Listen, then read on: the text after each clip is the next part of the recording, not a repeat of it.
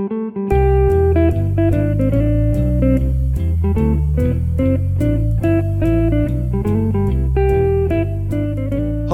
and welcome to Oh No, Ross and Carrie, the show where we don't just report on fringe science, spirituality, and claims of the paranormal, but take part ourselves. Yep, when they make the claims, we show up so you don't have to. I'm Carrie Poppy. And I'm Ross Blotcher, and we have a very special guest with us today. We sure do. You're all going to be excited. It is none other than Mike Clelland, a.k.a. Owl Guy. Owl Guy. Now, welcome, Mike, first of all. Thank you so much. And thanks for being here. I think you're the one. I think it's actually, I hate to say this, but it is in the sort of vernacular that it gets used, it is the Owl Guy. Oh, okay. The Owl Guy. Oh, excellent. Fair enough. Just like Smokey Bear is not Smokey the Bear. We want to get that right. Yeah, we got to get, yeah. So he gave up his the and gave it to me. Yeah. The Owl Guy. Excellent. All right, now I have to ask, how did you get the term the Owl Guy? It just emerged on the scene, and people just started referring to me as the Owl Guy, and I've actually, so I'm stuck with it now. It's bad. If you're going to get stuck with a little moniker, that's as good as any, I think. So. That's a good one. I feel like we've been calling you just Owl Guy, just naturally. Well, so. from now on, you will But be now. heretofore known as the Owl Guy. Every time you say it, it's just like, and it's not McClelland, which you talked about in the other thing. Right. I wanted to ask about that. Oh, that's actually not an uncommon version. There's more McClellans out there, but somewhere there was two clans went at it in the Highlands of Scotland, many centuries ago, and one clan basically chopped off the first two letters of the other clan's name. So. There can be only one. Part of We're some related, kind of fight. So some McClellans and McClellans, and there's about 5 different variations of the spelling of each. Well, good. Now that we got that settled. Well, why don't you start off by telling us about you, what it is you do, how you got involved in looking at owl lore. You got 6 hours? Yes, we do. Okay, so I had been working in the outdoor industry, teaching things like mountaineering and backcountry skiing and traveling to Alaska and rock climbing, and I had been doing that for a few decades. And then at the same time, I was working as a professional illustrator. I had lived in New York as a yuppie at a certain chapter of my life. That seems so far off in the distance. I can't even focus that far back in time anymore. But so I was leading this life, and at the same time, I had these experiences as a child, and one as a young adult when I was 30. And they certainly implied UFO contact. Okay. And I was able to talk about them, and I could sit around a coffee table or sit around the campfire and say, hey, you want to hear an interesting story? And I tell these like, well, I saw this UFO and it was really close. And another time I had a missing time event. And, so I could tell these stories. Yeah. But I was like, I just left it there. I was like, imagine that. What could it mean? And I dismissed it. I denied it, dismissed it, wouldn't go there, wasn't going to go there, wasn't going to deal with it. And that all changed in 2006. Now, at that point in 2006, I was sort of at the place in my life where I was like, I'm going to have to look into this someday. Mm-hmm. Okay. And it's not coming up yet, but I know it's out there. And there was kind of this sense of, when the teapot's on the stove, there's kind of this, you kind of sense when the teapot's boiling. It's going to whistle soon. Okay. And that's kind of where I was at. I was like, I'm going to have to look into this.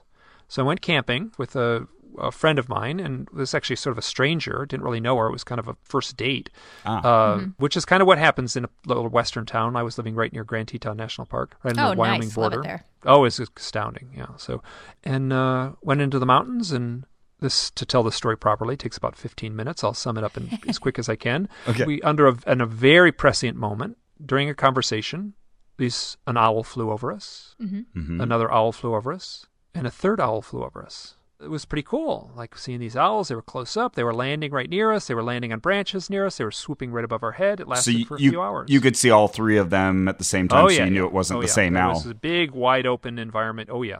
Gotcha. This drew your attention. It drew my attention. So a few days later, we went camping again, just one night. The first night was without any tent at all. So it was just a beautiful night, slept out under the stars. And you lay on your back, look up at the big Rocky Mountain stars. Amazing. And then these owls would swoop over our faces. And for just a half a second, the sky would be blotted out.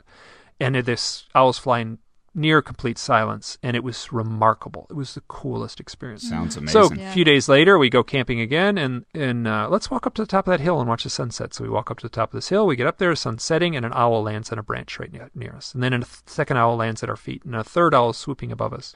And I'm convinced it's the same 3 owls. We were many miles apart from where we were the first time. And this is all at Grand Teton? This was not technically in Grand Teton National Park. This was in the range, the Tetons. I was on the National Park side. Okay. So I wasn't, so I just, essentially, yes, I was in Grand Tetons National Park, but I was on the opposite side of the line there. So to have it happen once was pretty cool, and to have it happen twice kind of freaked me out, and I kind of wigged out a little bit for the next few years on owls. And so what I talk about now, and I didn't talk about then, is that when I saw those owls both nights, both times, and these were real owls. They were, 12 inches tall. They were cute. They were short-eared owls. They would land right next to us. It was so mystical to have it happen the second time. Yeah.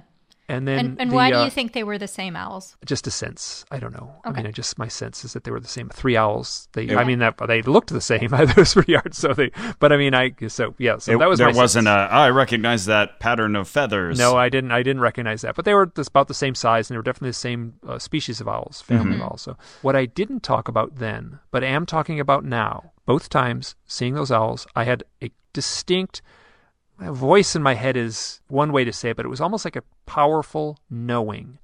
And I was looking at these owls, and there was a voice in my head that said, this has something to do with the UFOs.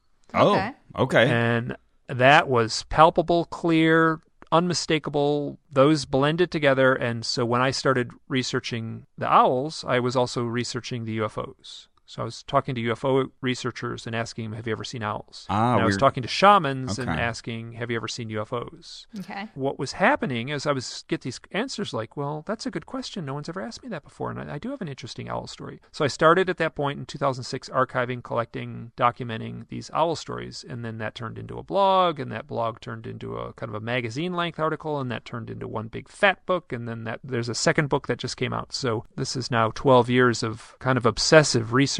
How many reports would you say you have now? Well, that's hard to say because I get a lot that where people say like, oh golly, and like I drove down the road and I saw an owl, and I'm like, that doesn't count, And, good for you. And then I get other ones where it's like those are home runs.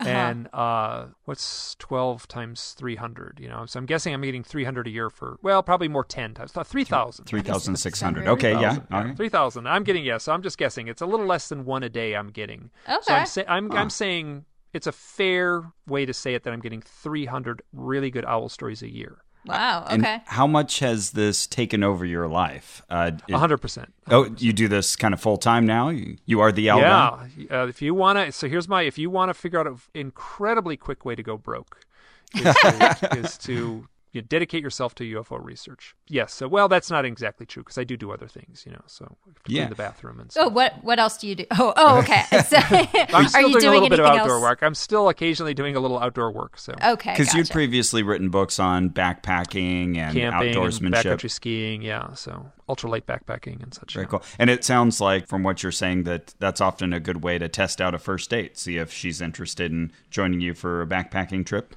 Well, it was a culture. That's like being in Venice and saying, you don't want to hop on the gondola, Sure. gondola, so yes, it's just simply part of the culture. You're a mountain man. You lived by the Rockies and now you live in the Adirondacks? Live in the Adirondacks, yes. Not quite as big as but for the East Coast, for something east of the Mississippi, it's pretty remarkable here. Because if you moved to Los Angeles, you'd have a harder time seeing owls. I mean, we have. And that's not necessarily true, because there's definitely owls all over the place. Obviously, yes. I'm living in a rural place with a lot of trees. There's a lot of owls here. But there's no problem seeing owls all over the place. They show up in New York City. They're there. But you must get more reports from places that there are forests and things. Not necessarily, no. I have actually, quite honestly, I have never sort of broken it down that way. But no, I've gotten plenty from urban environments. And people will, like I got a beautiful one, which is in the first book, where people were coming back from a UFO support group, driving home at night after meeting with Barbara Lamb, who's a researcher and hypnotherapist on abduction experiences. 2 people in the car, both experiencers. They're talking about God while driving in the car. And at that moment, the subject changes to God. Boom, an owl flies right in front of their windshield, right scares them. And they look at the clock, and it's 11:11. Oh. Now, this is, so I have to feel like I'm a little against the ropes right now because you did the, You've heard our reviewed my coverage, presentation. You reviewed my presentation at the Ozark Mountain UFO Festival, which was right about a year ago exactly right now. Yeah, it almost. is. So, and I was kind of like, what happened was you sent me a little thing, said, hey, you want to be on our podcast? And I was like, sure. And then you said, oh, we reviewed your thing. And I said yes. And then I listened to the review and I was like, hey. Right. I felt like it was like I had to, so part of the reason I'm here is a way to, is to, defend myself a little bit, because I felt you were a little judgmental about my methodology. Thesis. I don't pretend to be.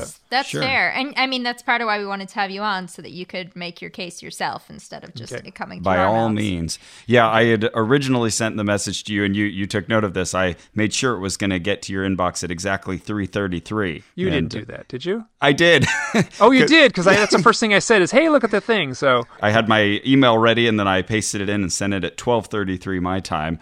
And I was already, you had sent the response, and I was all ready to follow up again at, I think it was going to be 1, 2, 3, 4 or something. Yeah. Yeah. And then I saw, he responded, and he's now listened to our coverage. So no one had sent it to you before then. The first time I heard it, yeah. Okay. And then I wrote back to you, and I did not plan this, but apparently I wrote back to you at 4:44. And you said, that is not significant, by the way. I don't get to. You sort of, listen, I'm in like this, I'm swimming in the waters with like UFO experiencers and people on, that edge of the continuum. Yeah, sure. So, but it is a little telling, right, that Ross could just manipulate the situation, hold his email, and wait to send it, and then it comes in at 3:33. Could some of the people who are sending you these experiences be doing kind of the same thing, where they're seeing an owl and they're adding detail to it because they're like, Michael really sure, liked this, yeah. and they're kind of playing along? Oh yeah, so absolutely yes. I mean, a fisherman goes out and comes back and talks about their fishing day.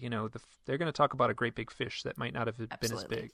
So totally yes. The waters are full of frauds, and I will say, this within this research, and you'll meet them at UFO conferences. There's mentally ill people, and it's a snake pit.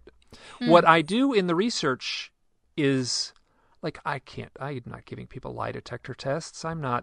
All I can do is, see what patterns emerge. Sure. If I hear a handful of stories that have the same flavor, I pay very close attention. If there's a one-off, I'll say this is a one-off. I have no other story that matches this one. And I'll make sure to say that. And if anything else, you can be assured that I'm picking one story that represents, a file folder full of similar stories. And I read your book, The Messengers, and you would mention oftentimes, because you'd talk to people who were, say, animal psychics, and people who are shamans, and people who do voice analysis and take audio and mix it back and forth. And you would contextualize that, and some you seem to take with more of a grain of salt than others. But yeah, I was interested in hearing more about how you kind of draw that line, the threshold of what is significant. All I can do, so I said it before, and I'll say it again. I had a guy who contacted me, and he does his own researches, and I'm choose not to give his name here. And he kind of gave me a hard time. He said, your research is driving me crazy. You are not scientific in your research. And I got right back to him, like, what do I care? I'm not a scientist. Sure. Like, who says I have to be scientific? Where's the rule book that says I have to be scientific? And these are my experience. This is my journey. I'm not documenting scientific data. It doesn't have to be peer reviewed. I don't care about that. I am documenting my own experience, which has been, I've lived a normal life, and then something happened. It all flipped upside down, and I have been invaded by this synchronistic magic. I recognize the difference between my previous life and this new life. This new life is hard, it's challenging, I'm broke, but I am rubbing elbows with amazing people, and there is a sort of magic in the air to all this, in the quality of the synchronicities. So that is what I am sharing. That is my presentation. I try to do it as honest as I can do it, and I try to back it all up with. So the way your question was, how do I differentiate? The answer is I don't. Like, I'm all like if you went in a time machine and said, let's go back to Athens and study, the source of mythology, right? So you're going to go in your time machine. Are you going to like walk into like some marble building with big columns and talk to like learned scholars with their scrolls and stuff like that? What's the fun in that? No, you want to like meet the guy with his like hair blown back in a wild expression who's just like staggered off of Mount Olympus and is got the firsthand experience to tell of what's going on. Sure. That's where I'm at.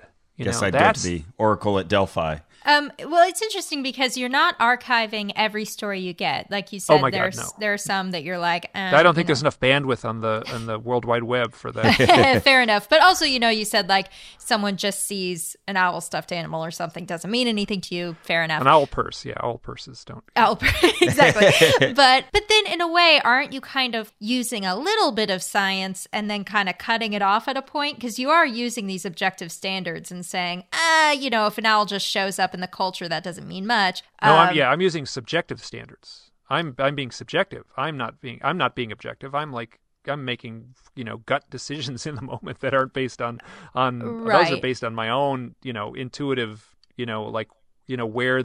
where the I'm being pulled, like I'm so I'm following my instinct, not my logic. Okay, all right, fair enough. But you are like using a standard of, does this really seem relevant? And I guess I'm wondering, like, so where does that begin and end? I mean, do we all just trust our guts about that, or is there any role for science and observation to play in this? Sure, I like to be kind of buttoned up in the way I present it and be clear about my methodology, which is just me wrestling with the data. Like basically I get a really good story. I'm like, ooh, I got to write this up.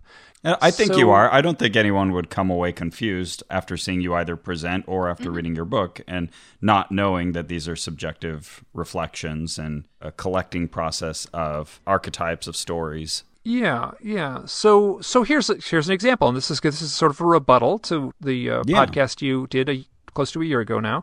So there was a point in the podcast, and I've given this talk a few times, and I feel like I'm an actor on the stage, right? So I'm performing a little bit, and I'm doing it for impact. And this is true. This is straight up true. This is it's 2000. It's it's this part of this new world history, and I have an iPad, and I can get on and get a Kindle version of one of these books, right? So I don't have to wait. I don't have to go to a library. I don't have to wait a week for it to come in the mail. I can just push a button. Minutes later, I can have the book in my hand, and I can search it. And the word I want to search is owls. So I get a UFO book. It's $9 or something, and I search it for the word owl. And what I found is that yes, a whole bunch of other words come up. One of them is knowledge. Now, I'll just go through, and I'll say, I was like, when I was listening to your podcast, I'm like, these guys are being snarky. They were like, they didn't get what I was saying. They're like, well, other words come up. And like, of course I know other words come up. But what I was saying is the word that comes up a lot is knowledge. So this is not empirical, like how many words in the dictionary have OWL in them. This is my gut.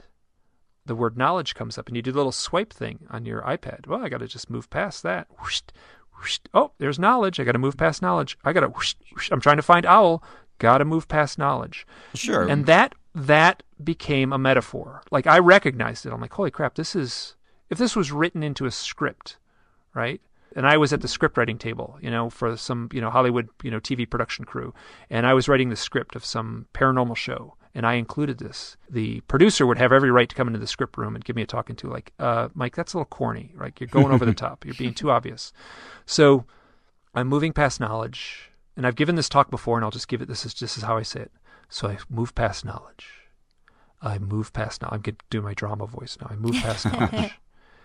And I realize this is a metaphor for my journey. I am trying to move past knowledge and trust my heart. Okay. Because if I trusted my knowledge, if I trusted my intellect, I would figure out a way to deny all this. I would turn my back on it and say owls and UFOs are not connected. I think that's right, sure. Mike. But I trusted my heart, and I proceeded forward on this journey. Okay, well, you've just kind of demonstrated for us sort of the path that you took there of the associations. But one could also point out that knowledge, in a book about aliens or wisdom or whatever it may be, is going to be used more than, say, the word bowl or cowl or something like that. It's a common term. If the word power if it was Powler, that would have come up a lot too. And then we could make a deep connection about the relationship between power and and owls. But I'm saying what I had, the direct experience I had is like, hey, I got this cool thing. I can look up the word owl. And what I ended up doing was moving past knowledge, moving past knowledge, moving past knowledge, moving past knowledge to find the owl. And that was just a playful little, a little thing that I recognized in the moment. That's fun. Yeah, we agree. But yeah, maybe our determining of significance of that would be, our threshold would be at a different level. I guess I'm thinking like if but this isn't your journey. This is me. Sure. This is my journey. Oh, that's fair. It was significant to me, and that's all I can say. So Totally fair. Well, what other critiques or responses do you have to our coverage? We definitely want to hear that, and I know our audience does. Oh, there was one other thing. I could kind of go point by point, but I think that was metaphorically. Oh, you know what you did? So you said I told a long story about my partner Andrea and this the owl with the glow. Sort of download, right? And she saw the owl in the yard and everything like that. Right. And yeah, that was all. It's you could dismiss all of that. I'm saying that in real life, this is what happened. This is that to me it was significant. There was the same night she reads the thing in Lisette Larkin's book, which is a similar story about a hawk. It's not an owl, but it's a hawk, but it's a similar account. And then anyway, where was I going with this? Oh, so I finished that whole thing. Boom, that whole section is over. Mm-hmm. And then as a little punctuation thing, right? So I did it a few times, a funny little joke, sort of a little meant to be funny and short. Like I didn't spend a lot of time on it. I'm spending more time on it now here. Is I put a little slide up on the PowerPoint and it showed a little baby owl and it said owlet. Mm-hmm. And I said, in the dictionary, a baby owl is an owlet. Oh, and the that's next right. slide is, that spells owl, E-T. And then I moved right on to the next thing. And that was just meant to be funny. Okay. So you were treating it like it was like, wait a minute, like it rhymes with serious set. point. Yeah, okay. Yeah. And then I also... Well, I gotta say that does seem on the same level as looking for owl in the word knowledge. Like it does seem about the same level of relevance there. And I think in the talk, I'm certain, I've given this talk many times. I don't have a recording of this talk. And so I usually say something to the effect of, this is more of an insight into how my mind works rather than the deeper mysteries of... You definitely said that for J.K. Rowling. Yeah. So I do, and once you say it once, you don't need to say it again. Well, like when I said that, which is actually interesting because I kind of amended that now because I wrote a whole chapter about Kenneth Arnold in my second book. Oh, there's a whole chapter on Kenneth Arnold, the fellow who inadvertently coined the term flying saucer in 1947. Right. And he had a pet owl. Mm-hmm. And that was the start. That was the only owl reference in his... But I just thought that was amazing. For me, that was when I heard that Kenneth Arnold had a pet owl. I called his daughter. I did a formal interview. I've since talked to his granddaughter and done and so there's a wealth of material out there, and there is so much weirdness associated with Kenneth Arnold and his story. Enough that it worked just beautifully to be a chapter in this book. Okay. Hang on there, Mike. We have something very important to announce. Very important. Almost as important as seeing an owl. It is a Jumbotron! A Jumbotron? Yes! And this one is for Justin from Sam. And Sam says, "Happy birthday to Justin, my wonderful, funny, amazing husband and partner of 20 years. 20 years, Ross. 20 years. That is a long time. He says, you introduced me to Ross and Carrie years ago, and I've loved them since, but I still love you more. Rude. Rude. He does say sorry, Yeah, Ross then he says, Carrie. sorry, Ross and Carrie, but I don't accept. Yeah. Enjoy your year of being the ultimate answer to life, the universe, and everything. Love your spouse, Sam. That's really sweet. Oh. I forgive Sam for what he has done. That's very magnanimous of you. Thank you. Anyway, you were saying, Mike. I think one of the points you're making is that oftentimes we were treating something that you had said as sort of a quick aside and something intended for humor, and we were taking that more seriously and literally. That kind of leads to another question I had, which is, how do you avoid putting more owl puns into your talk? Because I think we we're both waiting for those sweet owl puns. I'm very cautious about puns. Yeah, so I try not to use puns ever. Really? Oh, yeah. I mean, just as, yeah. All Unless right. it's a really good one. But you're classier than we are. We already. agreed the part with of the you reason- on everything until you said that. Until you went against puns. We're very pro pun. Okay, well, it's a problem. So if you, Carrie, you write a book about owls. You write 2 books about owls. And then what happens is you start getting Al, your Christmas cards have owls on them. These people give you right. coffee cups with owls. You should see our magnets on the refrigerator are all owls. We got owls on the mantelpiece. I've got probably 2 or 3 little toy owls in the room here with me.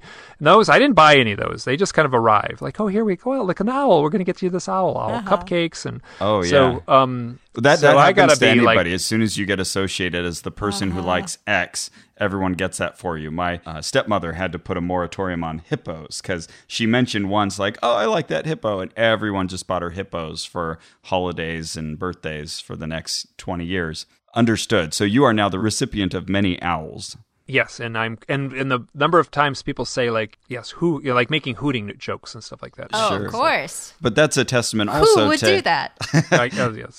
That's a testament also to just how replete our culture is with owl imagery and how often owls play into so many different parts of our culture, from Harry Potter to Sword in the Stone, and Because they're in the book. They were in the slideshow. They were side by side. Yeah. all over the place, right? Well, what are the most annoying emails you get from people pointing out? I assume you probably get emails all the time about Whitley Strieber's book and Twin Peaks and The Fourth Kind. There's not really annoying. It's not so much annoying, but it's more that I have to go through. So I try to address those I addressed those in the first book. I just got done earlier today. I did a podcast with Whitley Strieber. Very different tone than this one. Yeah, it was wonderful. He wrote the foreword to the second book, and he's been incredibly supportive of my work. I love Whitley. Yeah, he's a remarkable gentleman. So it's not so much that I'm annoyed, but it's, you know what I get more of is owl pictures on Facebook. Okay. And so do we now.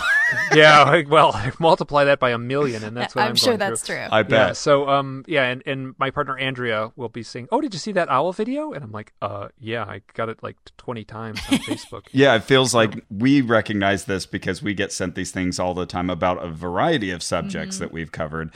I assume in your mind there must be this like need to kind of stay on top of all this, so you can say, yes, I already saw that National Geographic video of the owl swimming down the river. Yes, I'm on it. Yes, I've seen that a few times. Yeah, which I like that video, and once was enough to watch it, but I like it. So.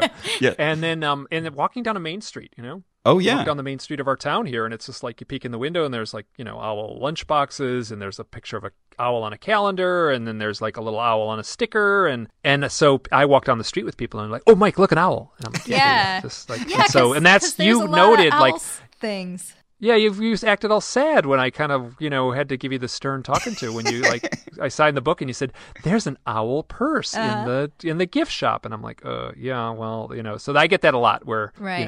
What can it mean? And I'm like, well, I don't know. I mean, I've got some stories that are long and complicated where things like owl purses do play a role in it, but.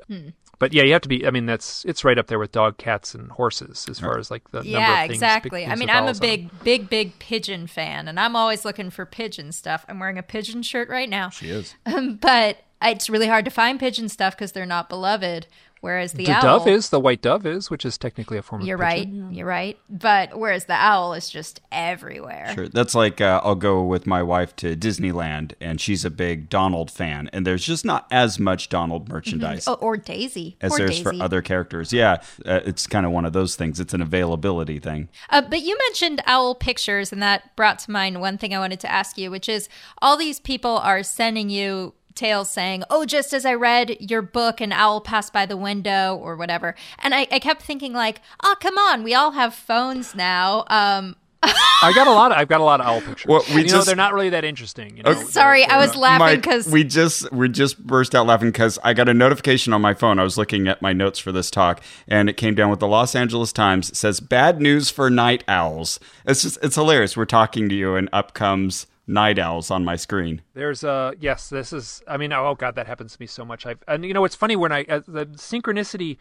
there's an interview in the book with a fellow, which is a great interview, and it's a really powerful, important moment in my life in a way to talk with this guy, because he kind of validated a lot of the things I was dealing with. This wonderful guy named Dr. Kirby Surprise, who's in San Francisco. He wrote a book called Synchronicity. And it was him in a way that I said, like, listen, I'm doing this owl research, I'm doing this owl and UFO research, and I am getting so much like owl shit, like reverberating feedback coming through synchronicities. He said, I am not surprised. You are putting the energy out there into the universe of owls and UFOs. The universe, I'm paraphrasing this other person, he told me, the universe is just a giant mirror. It will reflect back at whatever you project into it. You are projecting owls and UFOs. Both of those are highly charged. One is a highly charged phenomena, the UFO. The other is a highly charged mythic animal, the owl, not like a bunny or something. And so you are putting that energy out there. You should expect that it reflects back to you.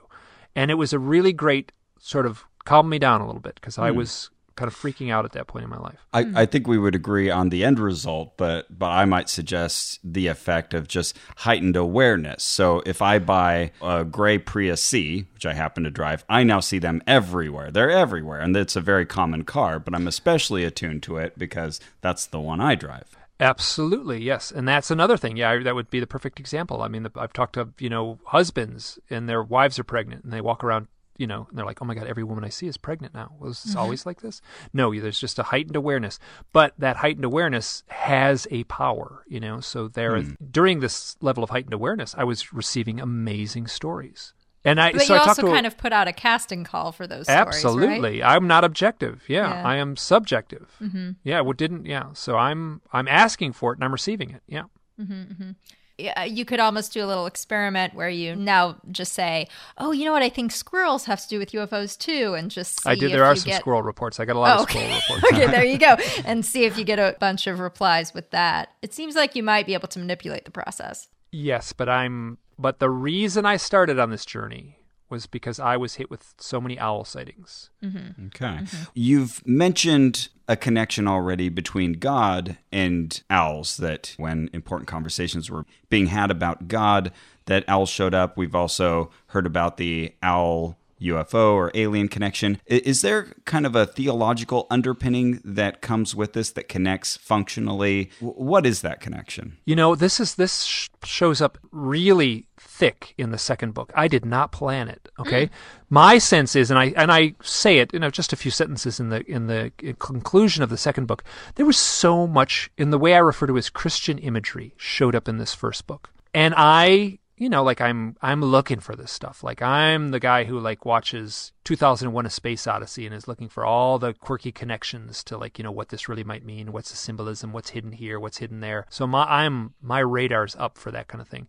And this came out of the blue. I did not expect it. All this Christian imagery, and I'm calling it imagery in the sense, and I say in the conclusion that, in the West, that's the core of our Western mythology. It's not, ancient Rome. It's not ancient Greece. It's not ancient Egypt. Mm-hmm. Our present mythology is the Bible, right? There's all this stuff that shows up in our, there's little phrases we use, and there's a church on every corner, and there's people sort of... Right.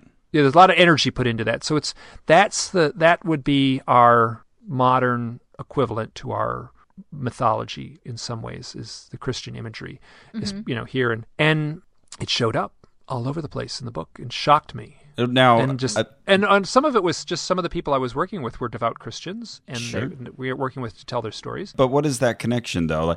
I happen to have been raised on the Bible, and I remember owls being described as unclean animals.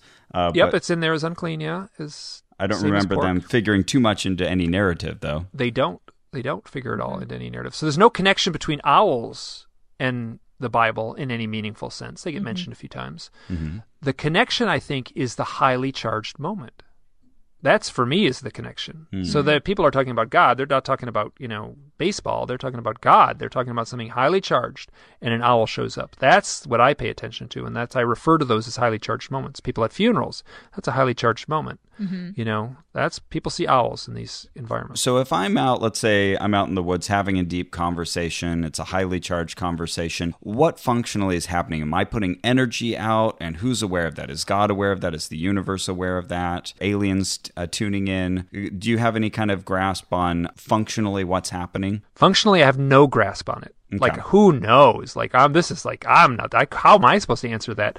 What I can say is that it happens. Right? Mm-hmm. This is what I can say, is that, so I get all these stories, people I was walking through the woods and I was with my buddy and it was night. We were walking this path that just connects the two neighborhoods, and we were talking about UFOs. Yeah, we were talking about UFOs, and I remembered Mike Clelland and his book, and I said, what would be really weird? We're talking like, oh God, all of a sudden we're talking about UFOs. What if an owl hooted right now? Boom, right in that sentence. As soon as he finished saying it, an owl hooted right from the bush next to him. Cool. Like, felt like it was close enough to touch. So that I take seriously, like that kind of thing. That's a highly charged moment in the sense that they're talking about a powerful mythic thing like a UFO. Now, have you ever noted an important moment where you are having a conversation, you think, oh, I bet an owl would come right about now. Oh, I think of it all the time. But then it doesn't? Oh, God, it never happens when I want it to. Yeah, so. I mean, I think about when so I know I think about that. It's actually funny you asked that because I do think about that. It's like, now is cue the owl. Where's it coming? And then it doesn't. I'm sadly left lacking. Yeah. So do you archive those moments? No, I don't. Okay.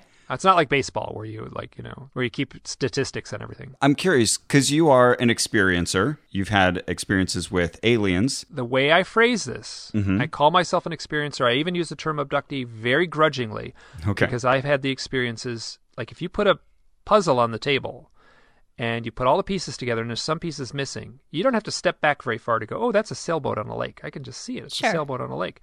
I'm at the same point right now. Like I don't have all the pieces, but I feel like I can step back and go, oh, it's not a good feeling to say this, but I mean, it's like I feel like I have had UFO contact experiences. Okay, so unpack that metaphor for me. Do you have a piece of a memory of being abducted, or does it just feel like, oh, because of how my life's gone, I must have been? No, I have missing time in association with a bright flash in the sky. Right, the orange thing. The orange sky lit up orange in 1974 when I was 12 years old. Missing time, arrived home. My parents were angry at me. I was 2 hours late. I've told this story so many times. I kind of go on autopilot, so I think it's unfair. I read it in your book. Yeah, and then I sat up in bed in the middle of the night and looked out the window, and there were 5 gray aliens walking towards the house, backlit by a brightly lit light. At the time, I had the voice in my head that said, oh, yes, they're here. Now is the time to put your head on the pillow and shut down. Once again, I've told this story a lot, but now I dismissed that, but what came with that, which you can't talk about in a presentation, because what came with that was this hyper clarity that was dreamlike, but it wasn't a dream. This hyper clarity, there's this palpable sense that something is not normal. Like I've stepped out of the boundaries of normal reality. I felt that in the follow-up. This is getting 25, 30 years ago now. That in those decades, I have talked to a lot of people who've had the experience, and this is part of it that doesn't get talked about. Sometimes it's referred to as the Oz factor, but that otherworldly, eerily quiet moment. And I have since had that several other times. There's an event where I talk about it in the show where I drew an illustration of it, where I'm floating up. So I have the sensation of rising up, floating, this elevator up feeling, and I pass through the roof of the tent. I remember this from your talk, yeah. And in that moment, I couldn't include this in the talk. In that moment, I had the elevator up feeling, and it's also had the exact same sensation of being in of that event, looking out the window in Maine in 1993. Now, it's happened a few more times. Once in a dream, which was very telling, because it was a UFO dream. So here I'll tell this dream. This is it's included in my website, and it's not included in the book anywhere. I'm camping in the mountains, and I have this dream, and I'm at my brother's house. My brother doesn't have anything to do with UFOs, so this is him. He's like, but my brother kind of said, Mike, I got this thing in the garage. You might want to see it. I've been doing this government work. Here, come here. I'll show you what I got. So I walk into the garage, and there's a flying saucer, like partially dismantled, like up on blocks, like an old Volkswagen or something. And and like, oh my God, where did you get this? And he's like, some guy had it, and he didn't want to keep it anymore. And he says, oh, but if you get too close, it distorts reality. I'm like, what? So I walk up to it. It's like Sphere in Michael Crichton's book. I walk up to it, and I experience the exact sensation, palpable sensation. It's unmistakable. I back away, and it goes away. I walk closer to it, and I can experience this. So I was in this mode where I could control it. Okay. Oh, weird. How big was this thing? Not very big, about the size of a van. Okay. That's pretty big. That's good size, yeah. Yeah. So I've actually... it wasn't the mothership, basically. Well, I've actually had that feeling too, the elevator up feeling. No, that's not what I'm talking about. The elevator up feeling was in conjunction with that floating feeling. Right. No, I know. Yeah, sorry. Going back 2 minutes. I've had that feeling too. And for me, it was because I did holotropic breathing. Oh, right. Where you kind of deplete the carbon dioxide in your system, and it will give you this feeling of going outside your body and floating up. And it's super surreal. And I felt out of my body. I felt like I was going to the heavens and like something otherworldly and other timely is happening. And I did lose time. I wasn't aware of how long it took. Yeah. Do you think there could be like a physiological explanation for these experiences? Perhaps perhaps. But what I'm saying is that these events, these kind of trippy events, took place, all of them, in conjunction with a UFO type experience. Mm-hmm. One was a dream. And I'm at the point now where, I think I said it in the talk, where I'm at the point now where I treat reality like a dream, right? So if someone says, the example I used in the talk was that a guy saw a owl after crossing a bridge. Shortly thereafter, he saw a UFO. He was on an island. A year later, he sees another owl. It's a toy owl, just after crossing the other bridge, leaving that island. I remember this one. My homing device, my laser-guided missile, was on the bridge. I'm like, holy crap. Like, what more metaphoric, like, dream imagery can there be than the bridge? So that was the thing that I was all focused on, was the bridge. Anyway, so where was I? You were telling the story of being with the UFO up on the blocks in your brother's garage. Yeah, and you could get closer to it and farther away and sort of control that. Oh, so could this be some sort of physiological thing similar to holotropic breathing, or maybe just confirmation bias where you're expecting it and your body produces that feeling again? Yeah, maybe that's part of it, and I struggle with this, right? So I've said this before. I don't think I said it in the talk so clearly, but between the years of 2006 when I saw the owls, probably 2011, 2012, I can honestly say I spent 95% of my waking moments wondering if I had gone insane, and I used that other 5% to wash the dishes. Oh gosh, and do just normal stuff. It was torture. Yeah, that sounds rough. And because I was being hit by so many synchronicities, like UFO synchronicities, and I will also include owl sightings. Those were the years where the owl sightings were off the map. And one way to think about it, and this is advice I've given to people who've talked with me, and like people saying, listen, I'm going through the same thing you're describing. What do I do? I'm freaking out. And I said, if the energy you put into it, if you put frenetic energy into your own experience, it's going to reflect back frenetic energy. At a certain point, I think I just got bored with being so frantic about the whole thing, and just eased back a little bit. And then I still have synchronicities all the time, often having to do with owls and UFOs. But I'm not as... You're more passive about just letting them wash over you rather than seeking them? Exactly, yes. I let them wash over me. I document them. I pay attention to them. There's a fellow, he's a great researcher, amazing guy, super great guy, named Alan Green. And he wrote a book, or edited a series of 3 books on synchronicity. And he says synchronicity is like a compass on the ocean. Compass on a cloudy day on the ocean. He is using synchronicity, and I feel like I'm doing it too. Like if you don't have a compass, you can't find your way on the ocean. So I'm using it as a way to proceed forward. Okay. Well, going to your statement about reality being a dream, when you were having... Let's focus on that experience in the tent. You saw the light outside, the intense light outside the tent. You had that. It was inside the tent. It was inside the tent. Yeah. Oh, okay. I thought it was like flooding from outside. No, it was a hovering mandala inside the tent. It was a circle about the size of a pizza pan. Okay. Somewhat translucent. Okay. But it looked like, in all honesty, it looked like a floating hologram of a pizza pan shaped acrylic piece of plastic, and that had a single hole in the very center. Interesting. Okay. So let's say we had planted a camera inside the tent with you at that moment. What do you think would show up on the footage? Is this something that would be visible? Is it photons that are being emitted from an object that anyone, including a camera, could see? Or is it something that was more spiritually focused on you and your mind? This is an excellent question. That whole event took place with Natasha and I waking up feeling unimaginably oppressive fear. Both of us woke up screaming. Yeah. We both describe it the same way. Like off the charts, unimaginable, irrational fear. Lasted for about 10 minutes and then click, we both went to sleep. It doesn't make any sense. Until you look at the UFO literature, and this is very common.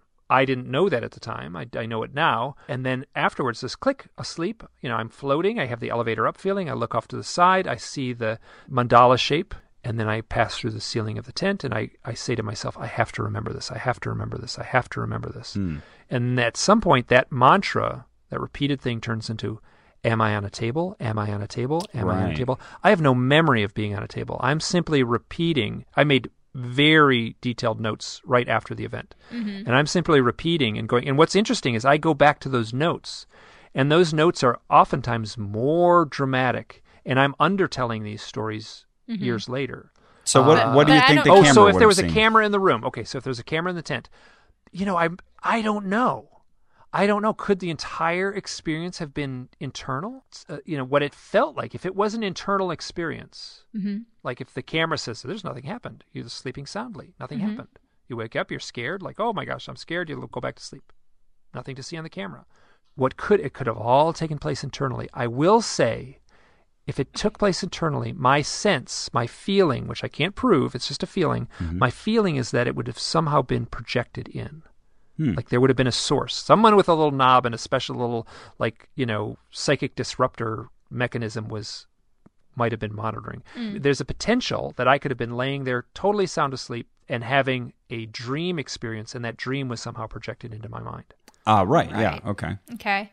So I don't know, but will say that I did wake up with a very unusual scratch. Yeah. Oh, right. I was going to ask about that. And what do you think that is? Do you think that maybe is a surgical scar from Well, it wasn't surgical. So the scratch itself, it looked like a scratch, right? It looked like a single cat claw or a single rose thorn had just gone from my left shoulder down to about my belly button. And what do you think that signifies? What caused that? I have no idea. All I can say is that when you looked at it closely, it wasn't a scratch at all. It was tiny little raised blisters. Like itty bitty red raised blisters. Now, Natasha is a UFO researcher. She was doing UFO research in Germany. I'm a UFO researcher. We had cameras with us. We were on vacation. We're taking pictures of every cactus and every sunset. We were burning through thousands of pictures. And a couple days later, I take a shower and it just washes off. And both of us, after it's gone, go, we should have taken a picture of it. So that psychological thing is interwoven into the UFO abduction contact experience. But no pet theories about what it actually is. I have no idea what it might be. And honestly, the best answer I can give is it was put there as a sign to take this experience seriously. The same way that, like a clue for me to, so I would be more difficult for me to deny that experience.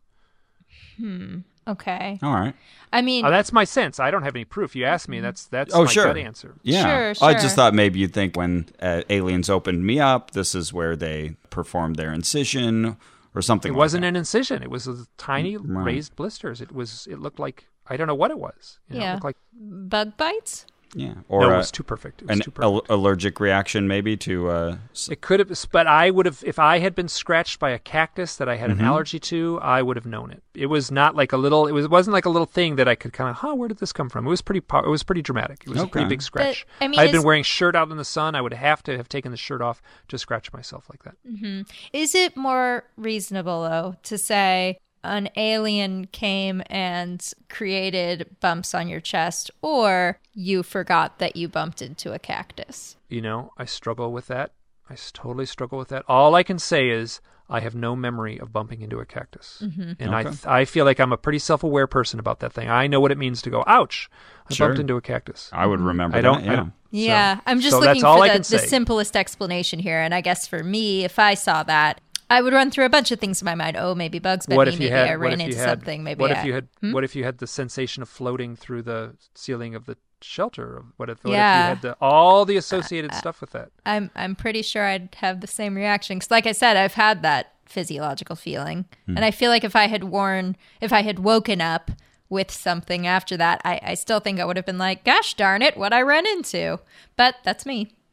Yep. No, I mean, so I'm at a different point in my life where I've been hit so much with this stuff that I don't make any claims that I know. All I can tell is the story and you asked me a question, I gave you my gut answer. Sure. Yeah, fair enough. Well, do you think that this could, in a way, just be like a metaphor for searching for wonder? All these sightings of owls. I feel like there's a really beautiful way to conceptualize all this where it's like, oh, look at the human mind. We're all looking for these wonderful, meaningful moments. We all want to experience wonder, and we find it. But isn't that a beautiful thing then? Yeah, that's what I'm saying.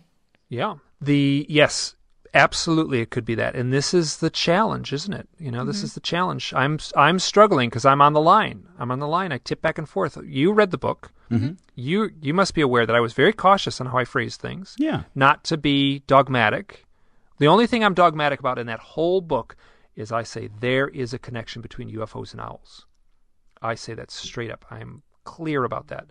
Everything else is nuanced in the realm of speculation. I use the term it seems, it could be, perhaps. I'm surprised the keys are still on my keyboard. I type them so many times. All right. Well, we've got to stop for just a moment to remind our listeners Yes?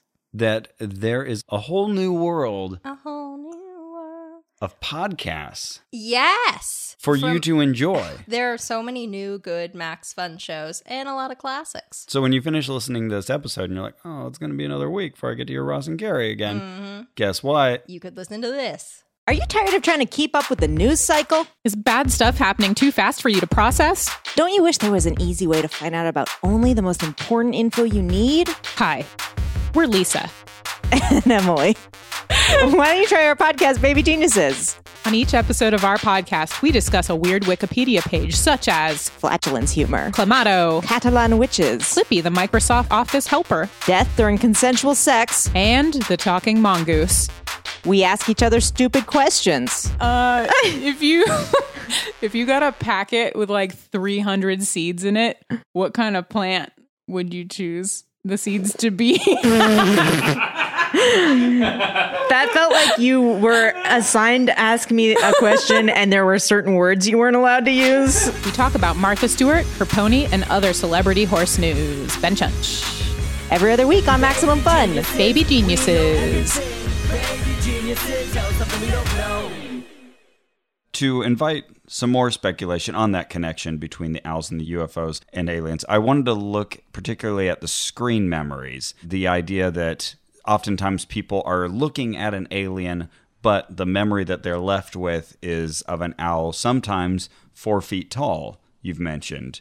Yep. I guess my question is, why can't the aliens do a better job of disguising the memory? Maybe they could look like a normal-sized owl, because you mentioned they also sometimes appear as Jesus or a clown or certain other animals. Sure, squirrels and deer, yeah. Right, but they're not like 4-foot Jesus or anything like that.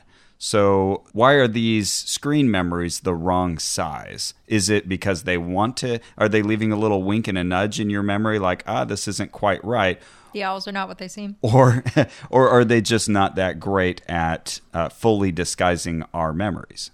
That is a great question, and I've pondered that myself, and I don't have an answer. So if these aliens are all magnificent, I'd be left with a scar. Why would I have felt fear? Why didn't they just knock me out and I have no memory at all? And why boots? Why would the owl wear boots? Why would the owl wear boots? Yeah. So when there's it's interesting because there's very few reports of boots that I remember. Oftentimes these uniforms that the aliens are wearing are more like old Dr. Denton pajamas, which are all just one piece uniforms. So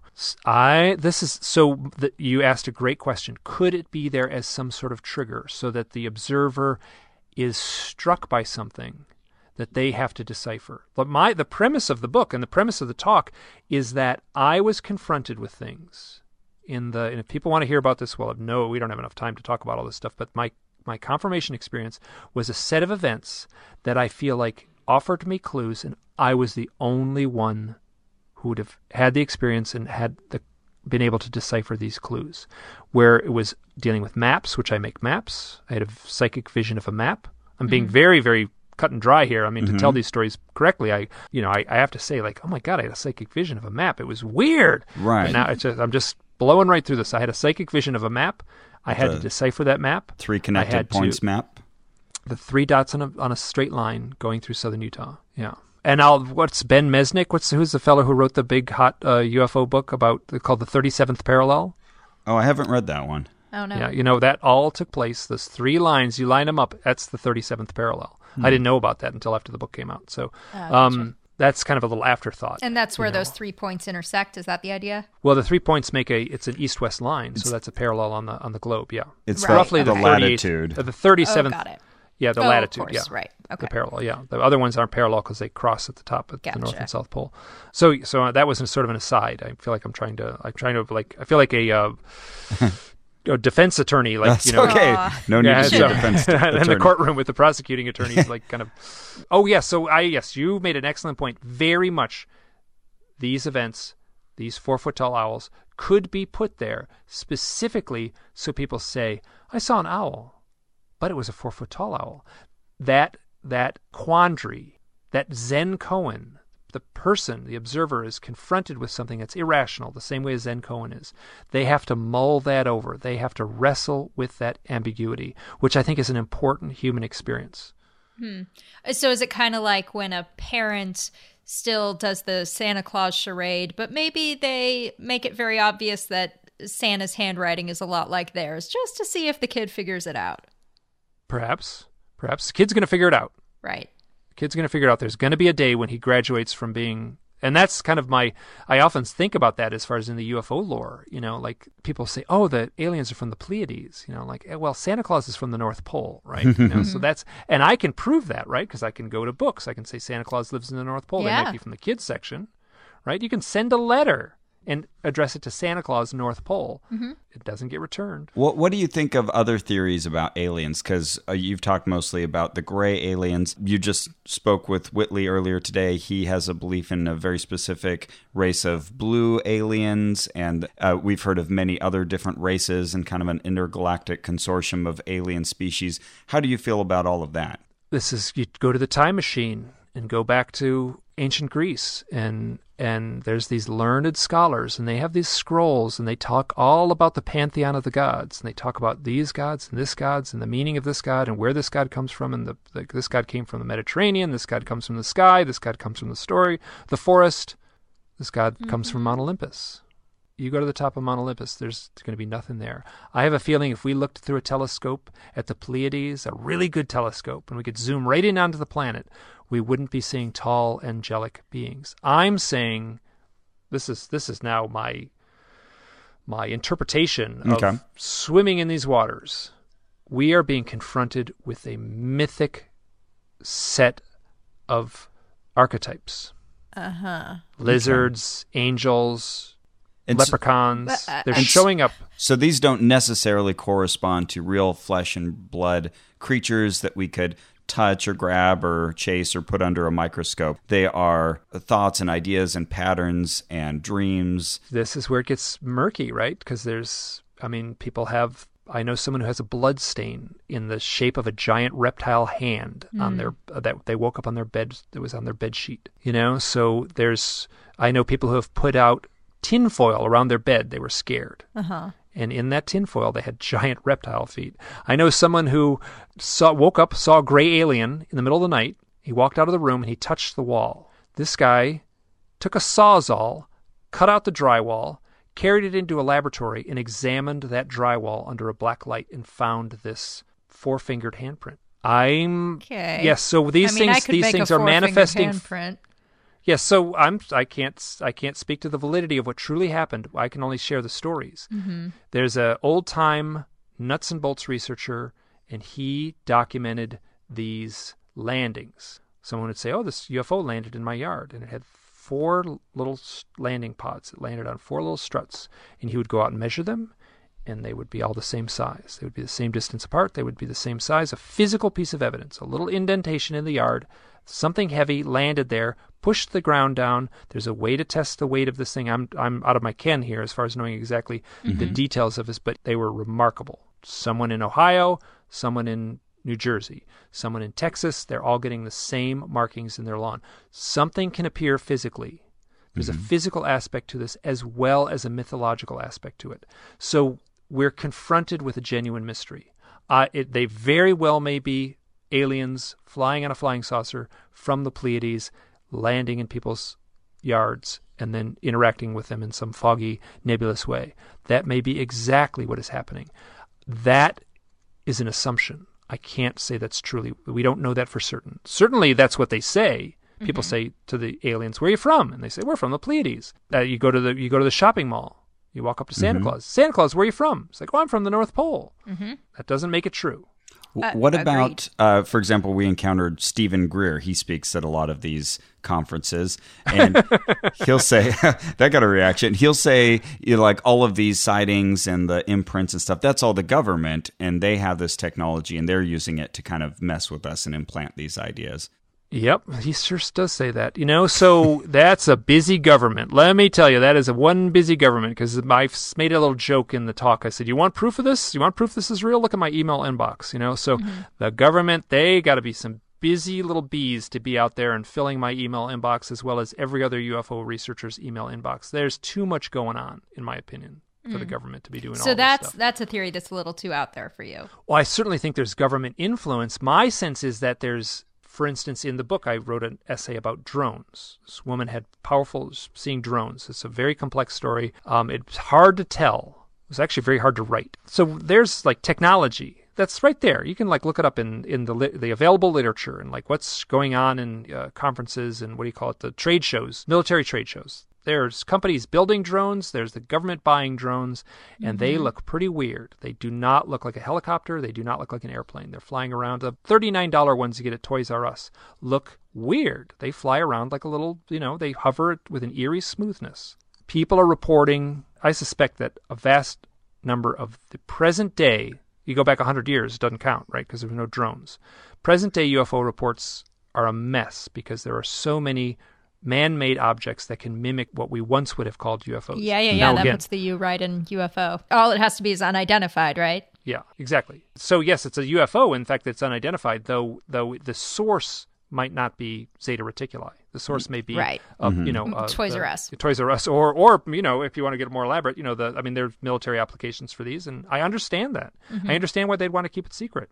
So yes, so I think that there's the military aspect of the UFO issue is its own mess, and I'm certain that it's muddled and mixed up. Well, are there any theories that are too far out there for you in the UFO community? I have a real hard time with David Wilcock and what's his buddy's name on Gaia TV. We definitely know of David. We know David. Yeah, I'm not sure who the other guy is. Oh, do you know him personally? No, but we've seen his talk. We've seen him at a conference in California. Okay. We reported on him too. Yeah, I'm very dubious of some of his claims. He's a great presenter. He's a skilled orator. He's a dynamic presence. He's charismatic presence, but that doesn't make it true. Yeah, we're right there with you. Yeah, but what about that strikes you? What gets your skeptical haunches up there? Honestly, he's just got too much of it. Like how do you he's saying too much. It's 1, 2, 3, 4. We've just done it's 12:34. So 1 hour, 12 minutes and 34 seconds. Just past my time clock there on the phone. So I was watching it. I was kind of. Oh yeah. Yeah. I think it's too tidy. It's too wonderful. His presentations. That's my concern. Tidy is not what I would have called David Wilcock. It's a mess when you try to make sense of it. But he's capable of. He's a good pitchman for something that I'm not going to buy. But, listening to him back to back with someone like Stephen Greer, only one of them can be right. They can't both be right. They can both be wrong, though. Yes, that's right. That's true. So here's my Stephen Greer story. I was at a conference and I was talking with UFO researcher or crop circle researcher Colin Andrews.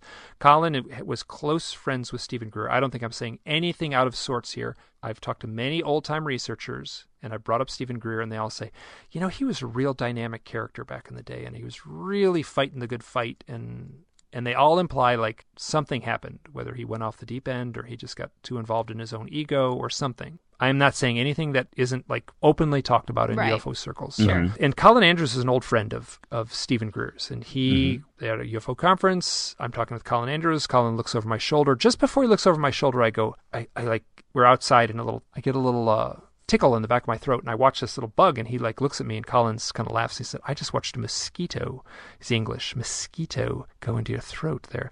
So I hear him look over my shoulder. He says, Stephen, and he looks, and Stephen Greer walks up, and he introduces me, and I can't speak. I'm totally mute. Oh. I'm absolutely 100% mute. What? Stephen Greer is standing there. He talks the most banal kind of like, well, my flight was a little late. I got to check into the hotel. I'm going to walk up to my room. We should get together. Yeah, let's, so he's talking I'm completely excluded from the conversation. I can't talk. And then he walks away, and I go, and I watch a little teeny dot of a mosquito shoot out of my cough, and I have my voice back. Oh.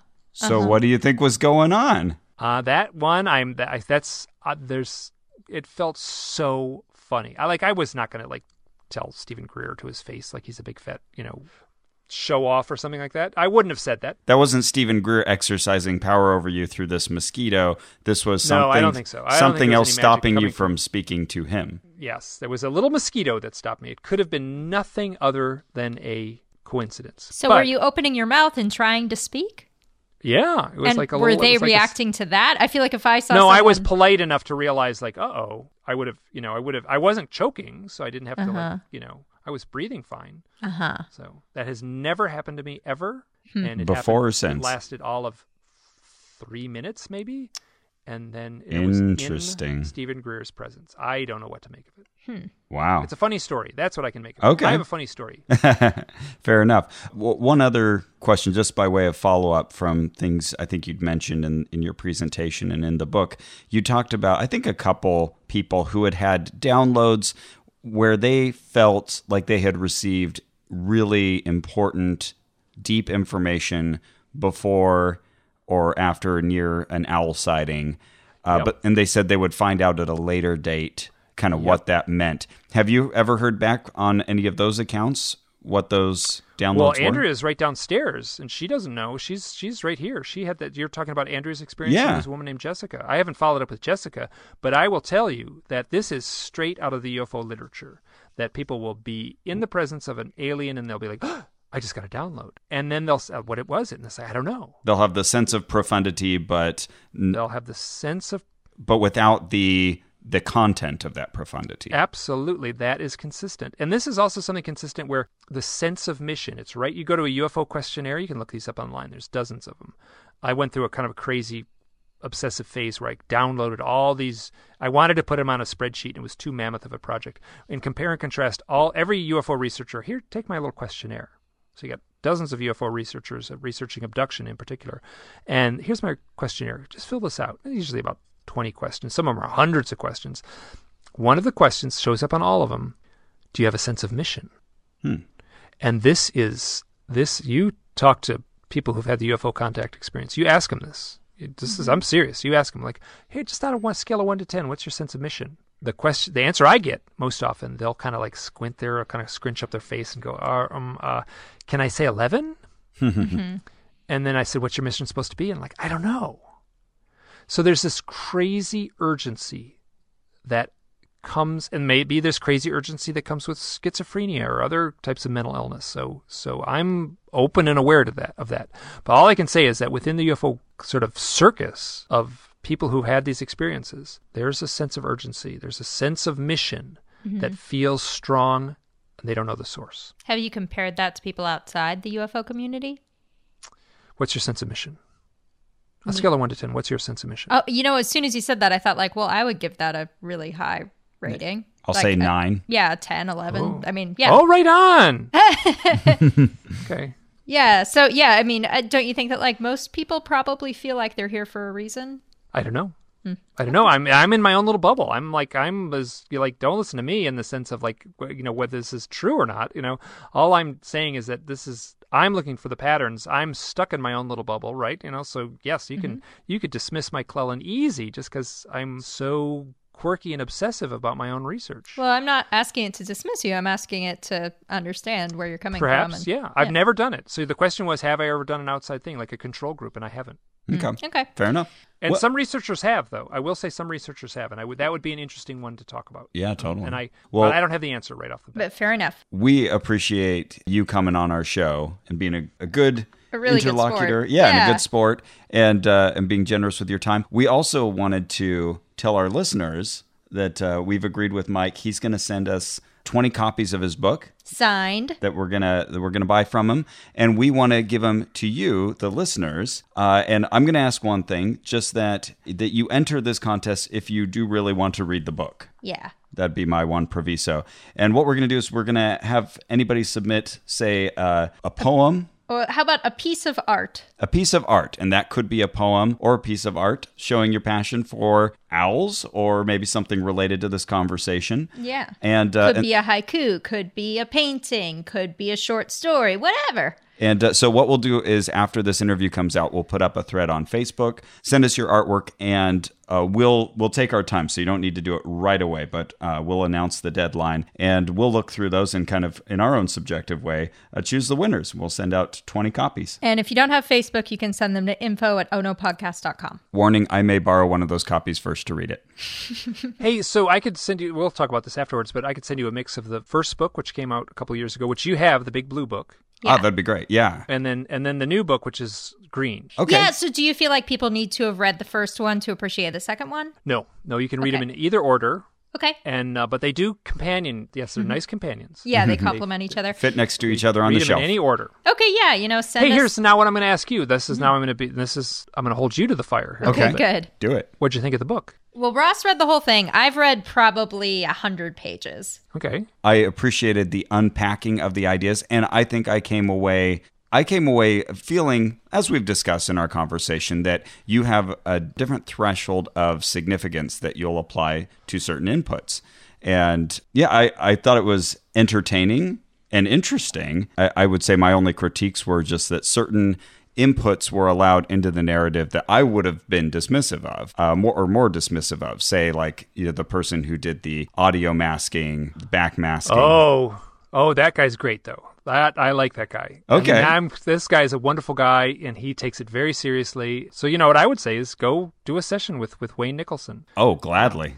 Where's he located? In upstate New York, yeah. Okay. So, actually, fairly close by to me, yes. I find all your work... I'll remain silent, but yes, Wayne Nicholson is a marvelous, marvelous fellow, and he is way out there on the edge, and at the same time, he is so grounded in the way he approaches it. So, and that's my opinion, but sure, you should have him on the show. Do a session with him. Oh, we'd gladly do a session with him. I don't think I so know. what you would have to do is then do a reverse speech analysis. So what he'll do is he'll have a conversation with you, and he'll ask you specific he'll just say, questions. "Talk, go ahead, talk, keep talking. What do you think about this?" And he's partially a therapist. You can hear that in his voice. And then he analyzes those recordings, and he'll play sections of audio backwards and find hidden messages in what you've said. Oh, like you Paul said, is dead kind of situation. Right. You said forward. Exactly. I agree. I find myself in the woods often, and then when you play that backwards, he'll say, you were saying the owls are listening. Okay. Got it. Was that in there? I don't think that was in there. That is me making up an example of that's close, the sort though. of thing. That's close, though, yeah. Yeah, I find all your work really charming, Mike. I guess the sense I keep getting is that, in a sense, you want to have it both ways a little bit. Like, here are all these theories, but if you nail me down on the theories, I didn't really mean them. So that would be my one critique. But it's so charming. And like I said, I see it as this just sort of human search for wonder. And when I see people looking for wonder and finding it, to me, that's a really heartening, lovely thing. So that's the lens through which I see all your work. And we'd both heartily agree that you're an earnest guy. You're telling the truth. You're not out to deceive or pull the wool over anybody. You're just seeing the world the way you do. Or the feathers. I might come up with different explanations for the things you encounter, but it's fascinating to hear your explanations. Fair enough. As I said before, the only thing I said with absolute concrete declaration in the book is that there is some connection between UFOs and owls. Beyond that, it is all a form of speculation. Right. Yeah. Fair enough. Even that's a big claim, though. I feel it in my bones, having been immersed in it this much. So I feel strongly. I got no problem making that claim. Okay, good. Well, that's it for our show. Our thanks to Mike Clelland for joining us. Yes, thank you so much. Our theme music is by Brian Keith Dalton. Our administrative manager is Ian Kramer. You can find us on Facebook at facebook.com/ONRAC, ONRAC, and that's also where you can submit for our book giveaway. Yeah, you can also follow us on Twitter if you like birds. And we are Oh No Podcast there. Yeah, and remember. So after all my time doing this, I have been obsessively focused on things at the outer edge. What I have found is that it's good energy spent stepping off the main path. It's a powerful experience to step off the path and into the darkest part of the forest where there is no trail. For me, that has been enormously rewarding, and my life is different now. When I started this stuff, I was kind of in a panic about it. I wrote in one essay somewhere along the lines, I said, the owls pushed me off a cliff. And someone kind of like was helping with text and stuff, and she kind of said, isn't that a little heavy-handed? Like, do you really want to say that? I'm like, yes, I really want to say that. So the owls pushed me off a cliff. My direct owl experiences left me adrift. The normal stuff that was all my world, I had to swim beyond that into the deeper waters, and it has been challenging, but also in a wonderful way, it has been extremely rewarding.